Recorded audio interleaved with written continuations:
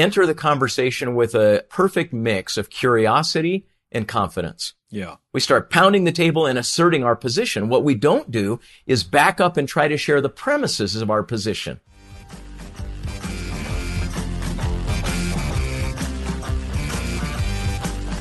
Helping business leaders grow themselves, their team, and their profits. This is EntreLeadership. Now, here's your host, Ken Coleman.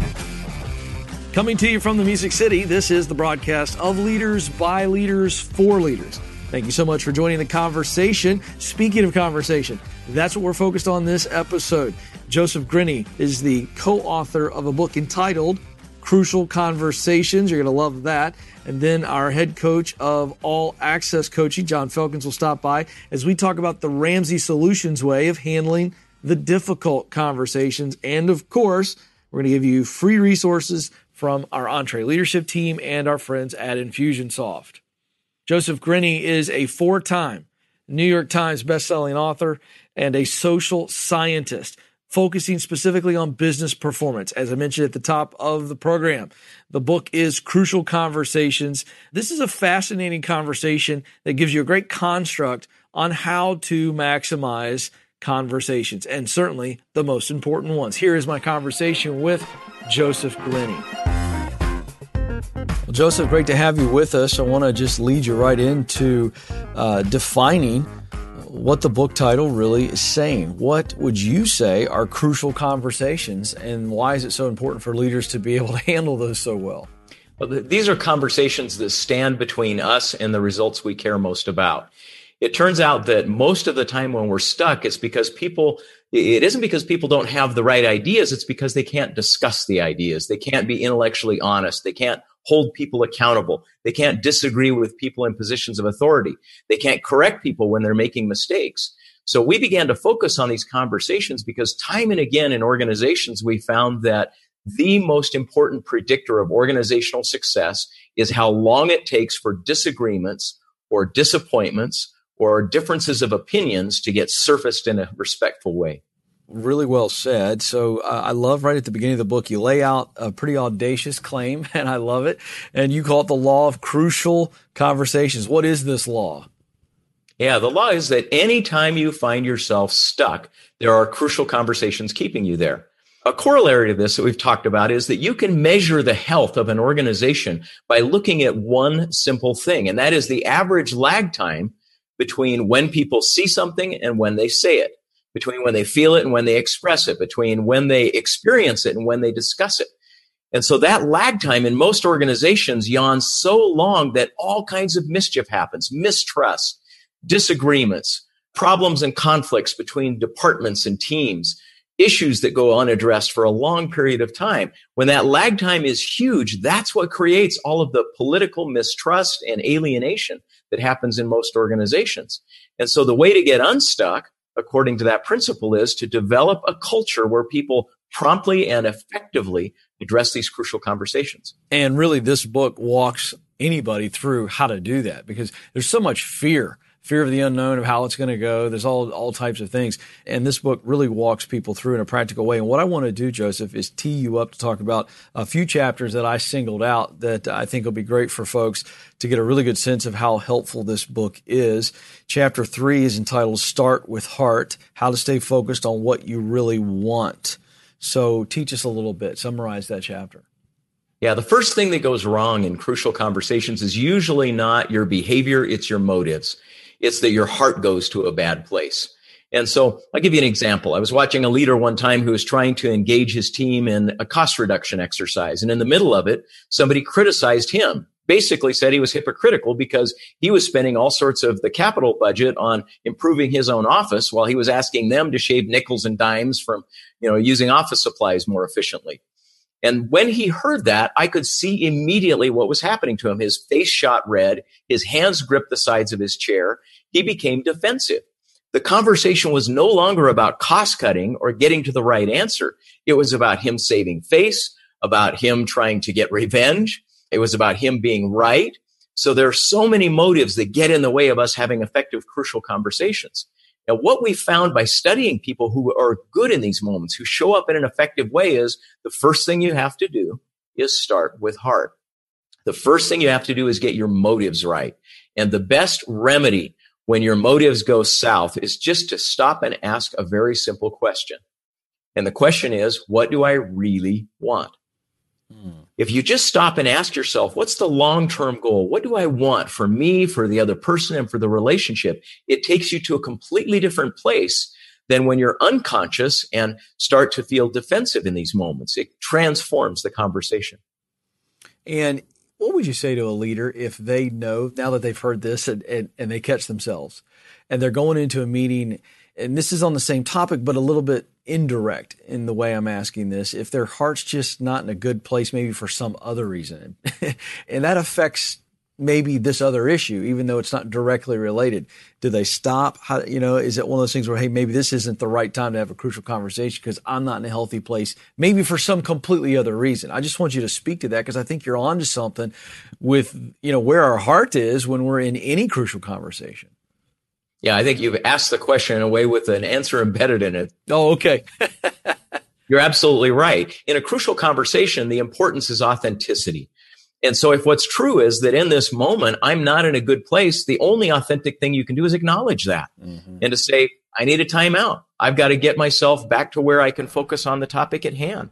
So will you please forgive me for a moment while I take a breath? Now, leaders often don't have that luxury. Right. And so one of the remedies for that is this skill I'm trying to teach. It sounds deceptively simple, but it is profoundly therapeutic. Simply stopping, taking a breath, changing your physiology for just a moment and asking, what do I really want here?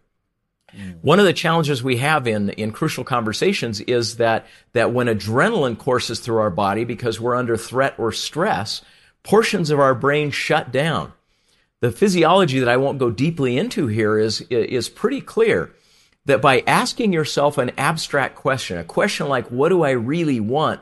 You signal to your body that you're not under any kind of physical imminent threat.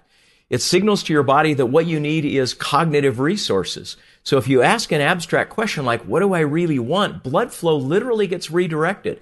Adrenaline starts to wash itself out of your bloodstream.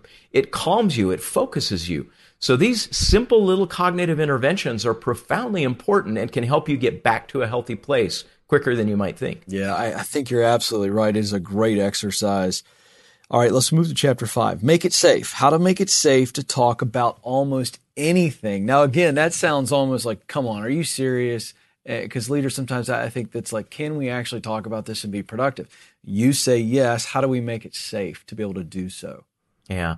I once watched a CFO who needed to talk with one of the business line leaders in a very large organization about his concern that she was embezzling and that she was incompetent. So talk about a crucial conversation. Yeah. I mean, the stakes couldn't be any higher than this.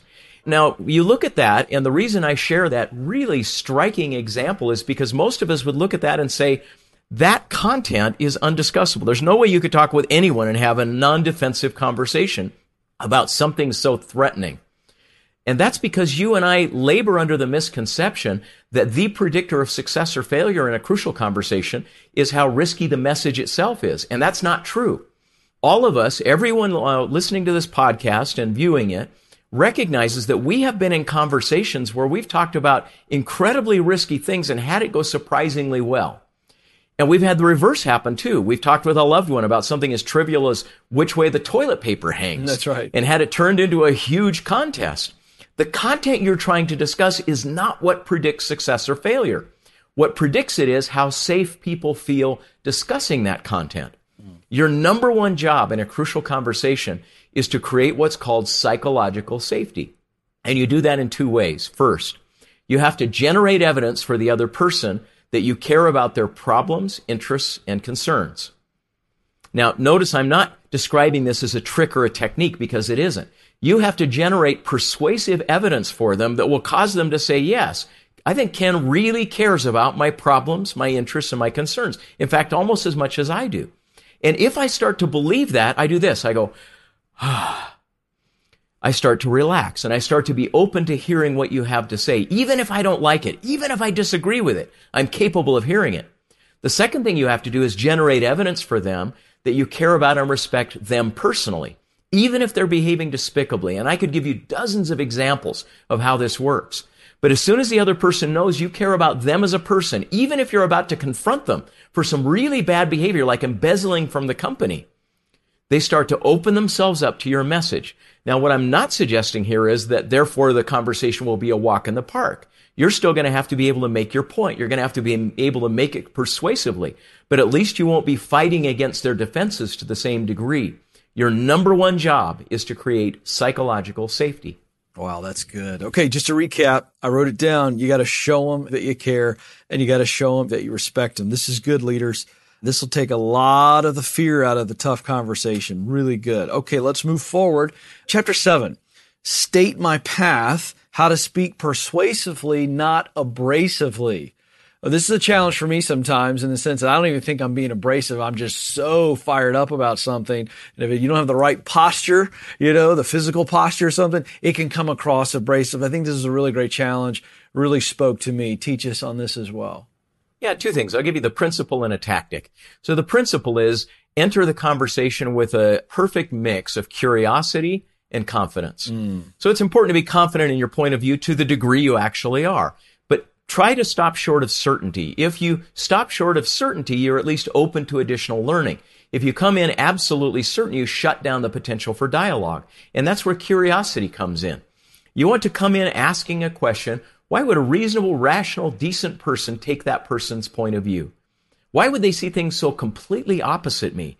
Come at it like a good scientist would, like a detective who's trying to trace back their path of logic to the essential data that brought them to the conclusion that they carry. So that's the principle, a balance of curiosity and confidence. The tactic is this. When you want to share your point of view, share it in this order. Facts first, story second, emotions, if necessary, third. You and I tend to do the reverse. We tend to start with emotions, then dump our story, and almost never get to the facts. What we do is we say, well, I think that we ought to make this capital investment. I feel strongly about that. That's what we do. Yeah. We start pounding the table and asserting our position. What we don't do is back up and try to share the premises of our position. If you do, it humbles you. You start realizing that your logic is not impenetrable. There are alternative points of view. It also takes you back to starting with heart. If your motive isn't right, if your motive isn't making the right answer for the business or for our team, then it exposes itself because what you really wanted was to be right or to look good, to win the argument. So it's humbling to force yourself into this way of making your argument. Facts first, story second, feelings third. The facts are the observable evidence that you've got that is usually fairly irrefutable, although these days in politics, that seems to be open to question too. Second is the story. These are the conclusions and judgments you've drawn from your facts. And finally is the feelings. What's your gut? What's your emotions? Where's your affect around all of this as well?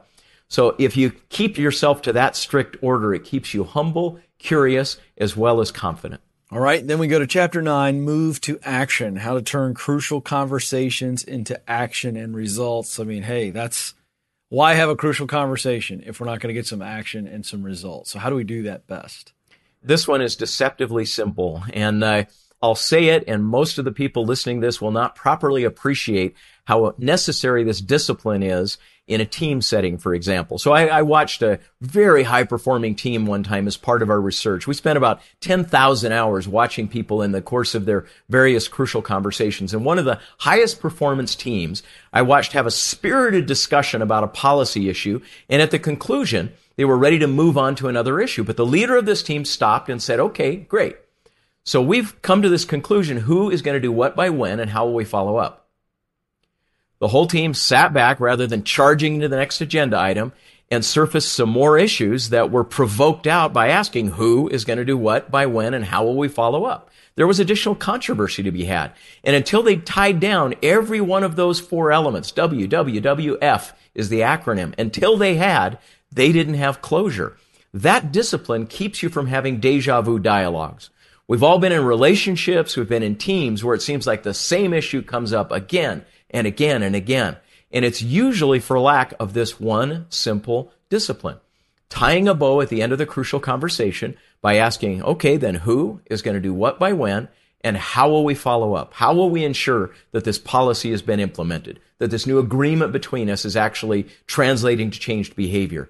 That is a critical, small, subtle, but significant element of a good, crucial conversation. Oh, I love that. Okay, and then putting it all together. This is how you entitle the last chapter. Again, we haven't given them the whole book, but I really want our leaders to go, okay, of what we've heard today from Joseph, this is how we make sure that we're completely looking at how to handle and win through crucial conversations. The notion of putting it all together is just moving to action with practice. So let me just give a challenge to those of us that are participating today.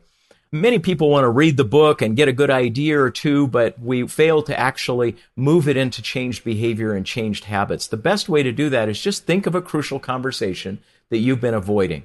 We've done this research now for 30 years, and everybody's got something in their vault, something that they've been holding back. If they were entirely forthcoming with a colleague, with a direct report, with a boss about a weakness or a disagreement, there's something you haven't expressed. And the invitation that I'd offer today is to think about who is that person and what's the issue you'd like to discuss. And then use this as an opportunity to challenge an assumption that you and I have carried since we were 3 or 4 years old. Somewhere early in all of our upbringings, you and I start to carry a damnable conclusion, and I mean that in a very precise way. We start to conclude that you frequently have to choose between telling the truth and keeping a friend. We start believing that if you're absolutely honest with people, you may rupture relationships. That's right. And that the only way to preserve relationships is to compromise truth.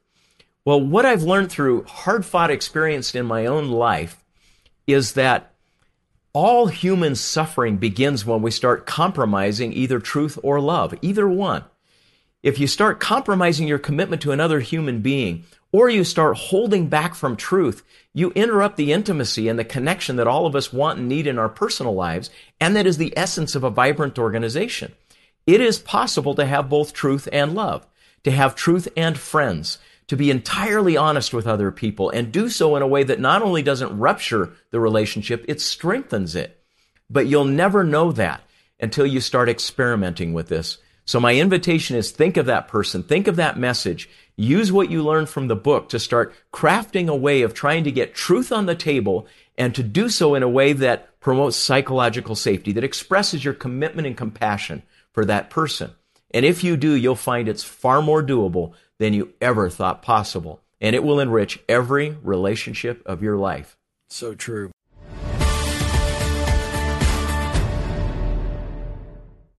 Hey, folks, I started Ramsey Solutions on a card table 30 years ago.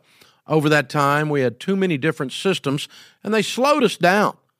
That's why we now use NetSuite. NetSuite works for us, and it'll make a difference for your business, too. Whether you're just starting out or you're well on your way to becoming a multi-million-dollar company, NetSuite can scale with you to help communicate across departments and plan ahead better. See, you know your day-to-day forward and backward, but stuff like analytics, accounting, human capital management, all that might be another story. Or maybe you're not tech savvy. Well, all that's okay. NetSuite will help your company in your situation increase your speed. More than 37,000 companies use NetSuite to know their numbers. And right now you can download NetSuite's free KPI checklist designed to give you consistently excellent performance at netsuite.com/Ramsey. That's netsuite.com/Ramsey. This episode is brought to you by Trainual. Even when you're great at running the day-to-day, a lot of leaders struggle to delegate. But delegation is a critical leadership skill, and empowering your team by building that skill just takes having the right system in place. Well, Trainual is that system, and it's a game changer. Trainual is an easy-to-use app that helps document and organize everything about your company in one place. Clear outlines for every role and responsibility, step-by-step training for all your SOPs and employee handbook content, an org chart and directory. You can build accountability tests. Employees can even use Trainual's powerful search to answer their own questions. Companies using Trainual are cutting training time and related costs by up to 75%. Get started with over 300 templates and their world-class support. It's time to get your entire team playing from the same playbook. Visit trainual.com/entree today for a demo and get 15% off your first year with code ENTREE15. That's 15% off at trainual.com/entree with code ENTRE15.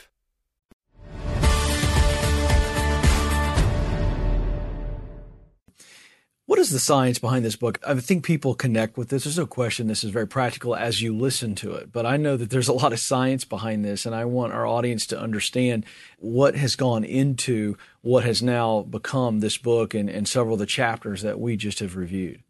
Yeah, so first and foremost, we didn't come at this topic because we were interested in communication. We studied high-performance organizations. We were wondering what differentiates those who tend to execute flawlessly on their strategy and innovate consistently as organizations. And what we found is the number one determinant in their culture is how quickly and effectively truth gets on the table, period. Resilience in organizations, the capacity to innovate, to pivot, to change, to challenge people to achieve their potential is a function of how quickly truth gets on the table and how effectively truth gets on the table, period. Your job as a leader is to shrink the lag time between when smart people see a problem and when smart people discuss a problem to zero, if at all possible. So that's number one. It was studying organizational performance. Second, having noticed that crucial conversations, that these moments matter so disproportionately, we started watching them. We spent over 10,000 hours observing people having crucial conversations and tried to understand what are the practices and skills that led to an effective outcome or that led to violated relationships and separation. And so the skills in the book came from that very disciplined observation. For example, you asked about making it safe. We found that if in the first 30 seconds of a crucial conversation, you generate that kind of psychological safety, the odds of you being thoroughly heard in your point of view, not necessarily agreed with, but thoroughly heard, go up by 97%. So these aren't trivial, tiny little differences. These are the physics of a crucial conversation. And finally, the science comes from us having then taken this as a potential solution into organizations and attempted to see if you could actually change behavior. Could you shrink lag time to close to zero? And if you do patients' lives get saved in hospitals? Does client retention improve in a financial services firm? Do you get better productivity and less waste in a manufacturing operation? And time again, we found that that's precisely what occurs. Well, it's amazing stuff. It's a great read, very practical. 3 million copies and counting sold. Crucial Conversations, Tools for Talking When Stakes Are High. You've been listening to one of the brilliant co-authors, Joseph Grenny. Joseph, thank you. This is really, really practical and also really vitally important, as you have laid out so beautifully for us. Thank you for hanging out with us. We're better for it. Happy to talk with you, Ken. Thank you. All right, keeping the conversation going. Boy, this could get tricky. Good thing Will, the producer's paying attention. Our Entree leadership team is going to give you a difficult conversations checklist. And stay tuned in just moments. John Felkins joins me in studio to talk about how we actually handle this topic, difficult conversations. So what you're about ready to get is a 1-2 punch. This tool is going to play beautifully into the conversation you're about ready to hear with Coach John Felkins. We call it the Difficult Conversations Checklist. So how do you handle the difficult conversations where you have to take on a matter that needs to change with an employee? It can be very, very tension-filled. There are some do's and don'ts. So we're going to walk you through that. Don't put it off. Get it on your calendar. Don't be cruel. Don't lose focus. Do be prepared. So that and so much more, absolutely free. Here's how you get it. Text difficult, the word difficult, to 33444. That's 33444. Or you can get the link to this resource in the show notes of this episode at entreleadership.com. Click on podcast episode 256. All right, folks, it's always a thrill to have our head coach, John Felkins, good friend here in the studio, always coaching people. Today, John, we need you to help us on this idea of difficult conversations. We've been talking about crucial conversations on this episode, but one of the most crucial conversations is the difficult one, the one that leaders, honestly, we like to avoid because confrontation is not fun. but it can be effective. We've got a great policy here on how we do it. So I want you to unpack, what's the Ramsey Solutions way? Sure. And great point, Ken, that it's something that we like to avoid as leaders. All the coaching questions that we get, I think you could boil down at least 50% of them right. to how do I avoid conflict? And you're not gonna if you're going to lead effectively. But to have a good, difficult conversation, here's the things that I'd say to you. Number one, have it early. Have it when it's not huge. Have it when it's not, somebody's got to stay or somebody's got to go. When it gets there, you've already missed your opportunities to have a really good, difficult conversation. Keep it low level, as non-nuclear as you possibly can. Then the next thing is empathize with when you go in there and you're going to have this conversation, just start out by saying, look, we're going to have a difficult conversation. I got to give you some feedback. It really makes me nervous, and just own that. Like, be okay with living in the tension of, this makes me nervous to say this to you because I want you to receive it well. But here's the thing, Ken, I need to let you know, and then whatever it is. And just be honest. When you do that, when you're direct, but you're kind, you're actually going to build trust with that person. When you beat around the bush, you try and spin things, or you avoid the real issue, it actually doesn't build trust. And here's the third thing I would say. If it's really tough for you, which, side note, maybe this is the third thing, it's not going to be as bad as you think. Right? Yeah, there's a lot of fear there. There's a lot of fear. Yeah. A lot of fear. I mean, just think about back when we were kids and we were about to get a whooping, the anticipation of the whooping was much worse than the whooping. Agony. If parents would have just never given us the whooping and made us wait an extra 30 minutes, we'd have been just anxiety riddled. Yeah, absolutely. Yeah. So just know that it's not going to be quite that bad. Yeah. But if you are in the first few times you've done this and you don't really feel like you know what you're going to do or how you're going to handle it, this will really feel weird, Ken. Yeah. But write it down. Just write down what you need to say, because you're going to be more clear-headed, before you get into that moment. And then when you get in the moment, take what you've written down in there with you and say to the other person, Ken, I know this is weird. This isn't this formal or official, but I want to get this right. And so I've actually written down what I need to say to you. So I'm just going to read this. And that's really odd. I know that, but I want to get it out and I don't want to mess it up. So here's what I want to say to you. And then just read out what you had written down, and then ask the person, like, okay, now let's talk about this. Yeah. How does this strike you? Where do we go from here? But don't be afraid to do that. So have the conversation early. Recognize the fact that it's not going to be as bad as you think it's going to be. And then if you absolutely have to, get clear on it before you go in there and write it down so you can have a really, on track conversation. Yeah, I want to stay there for a moment, because this idea of writing it down allows us to be super clear. And it's the clarity in the midst of this. Okay, there's some tension here. Yeah. But by being super clear, yes, there's not added tension when the meeting is over. Yeah. They walk out of there going, I know what wasn't right. Yeah. I know now what is expected of me. I know what I need to do, whatever that is. Yeah. But the clarity is what is so important in this process. Yeah.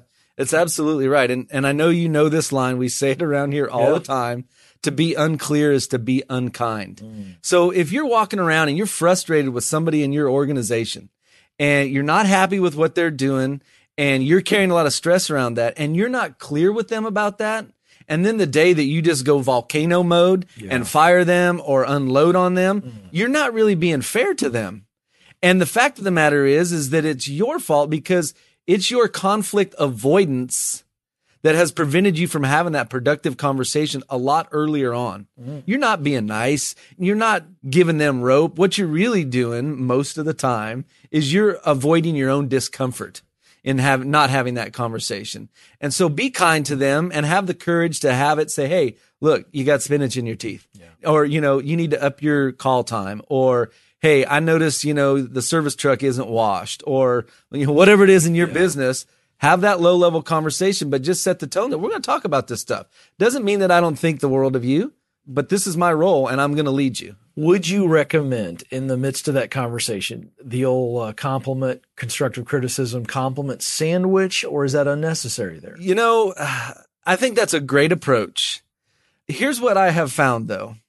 If you do that too much, Yeah, it feels what's the word? It feels manufactured. It feels forced. Inauthentic. Inauthentic. It's like, you. okay, you're just coming up with something nice to say to Yeah. me on the front and back because you got to drop the hammer. Yeah. Yeah, that's interesting. I'm glad I asked you that because I was just wondering, because at the end of the day, if they're not being fired, Right. and this is just hey, you're not in danger of losing your job, but Right. we got to have a conversation. Right. That's the stage that you're talking about very early on. Yes.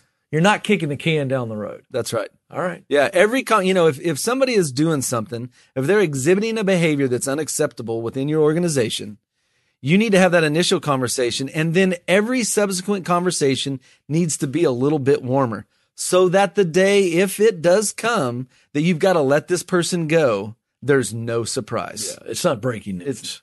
They know, they've seen it coming from a mile away. Yeah, that's really good. All right, good stuff. He is Coach John Felkins. That's why he's our head coach. Real quick, because when we have you on from time to time, I mean, we've got an amazing community with All Access. I just want you to hit real quick. I mean, when we say Coach John Felkins, you got a team of coaches. So you got your offensive coordinator, you got your defensive coordinator, special teams, the whole deal. Yeah. What is that like in All Access? What does that coaching look like on a daily, weekly, monthly basis? It's all about taking Dave's playbook for winning at business and helping people win with that in their business, helping them implement that, install that way of doing business. And our coaches do that through facilitating mastermind conversations, through coaching sessions in this studio. We call it e-coaching.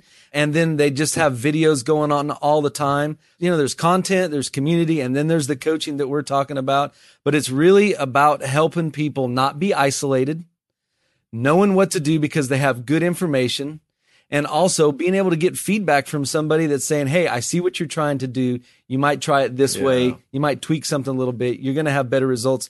And often, as you know, because our school colors are black and blue, all we're doing is helping people avoid the mistakes that we've made as an organization. It's so valuable, John, and his team. In fact, we got to let him go. He's got a whole boot camp group of people that he's just been absolutely drill sergeanting into them the way we do things at EntreLeadership. So he's got to go. Thanks for being with us. Thanks.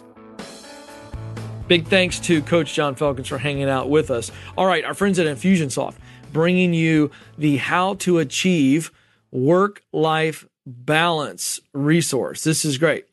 I'll give you some details here on this. For small business owners, work, passion, and life always overlap. 70% of small business owners have said in a survey that they have sacrificed family or vacation time for work. Even on vacation, these same people find it hard to completely unplug from their businesses. 63% report they are still checking their smartphones once or twice a day on vacation.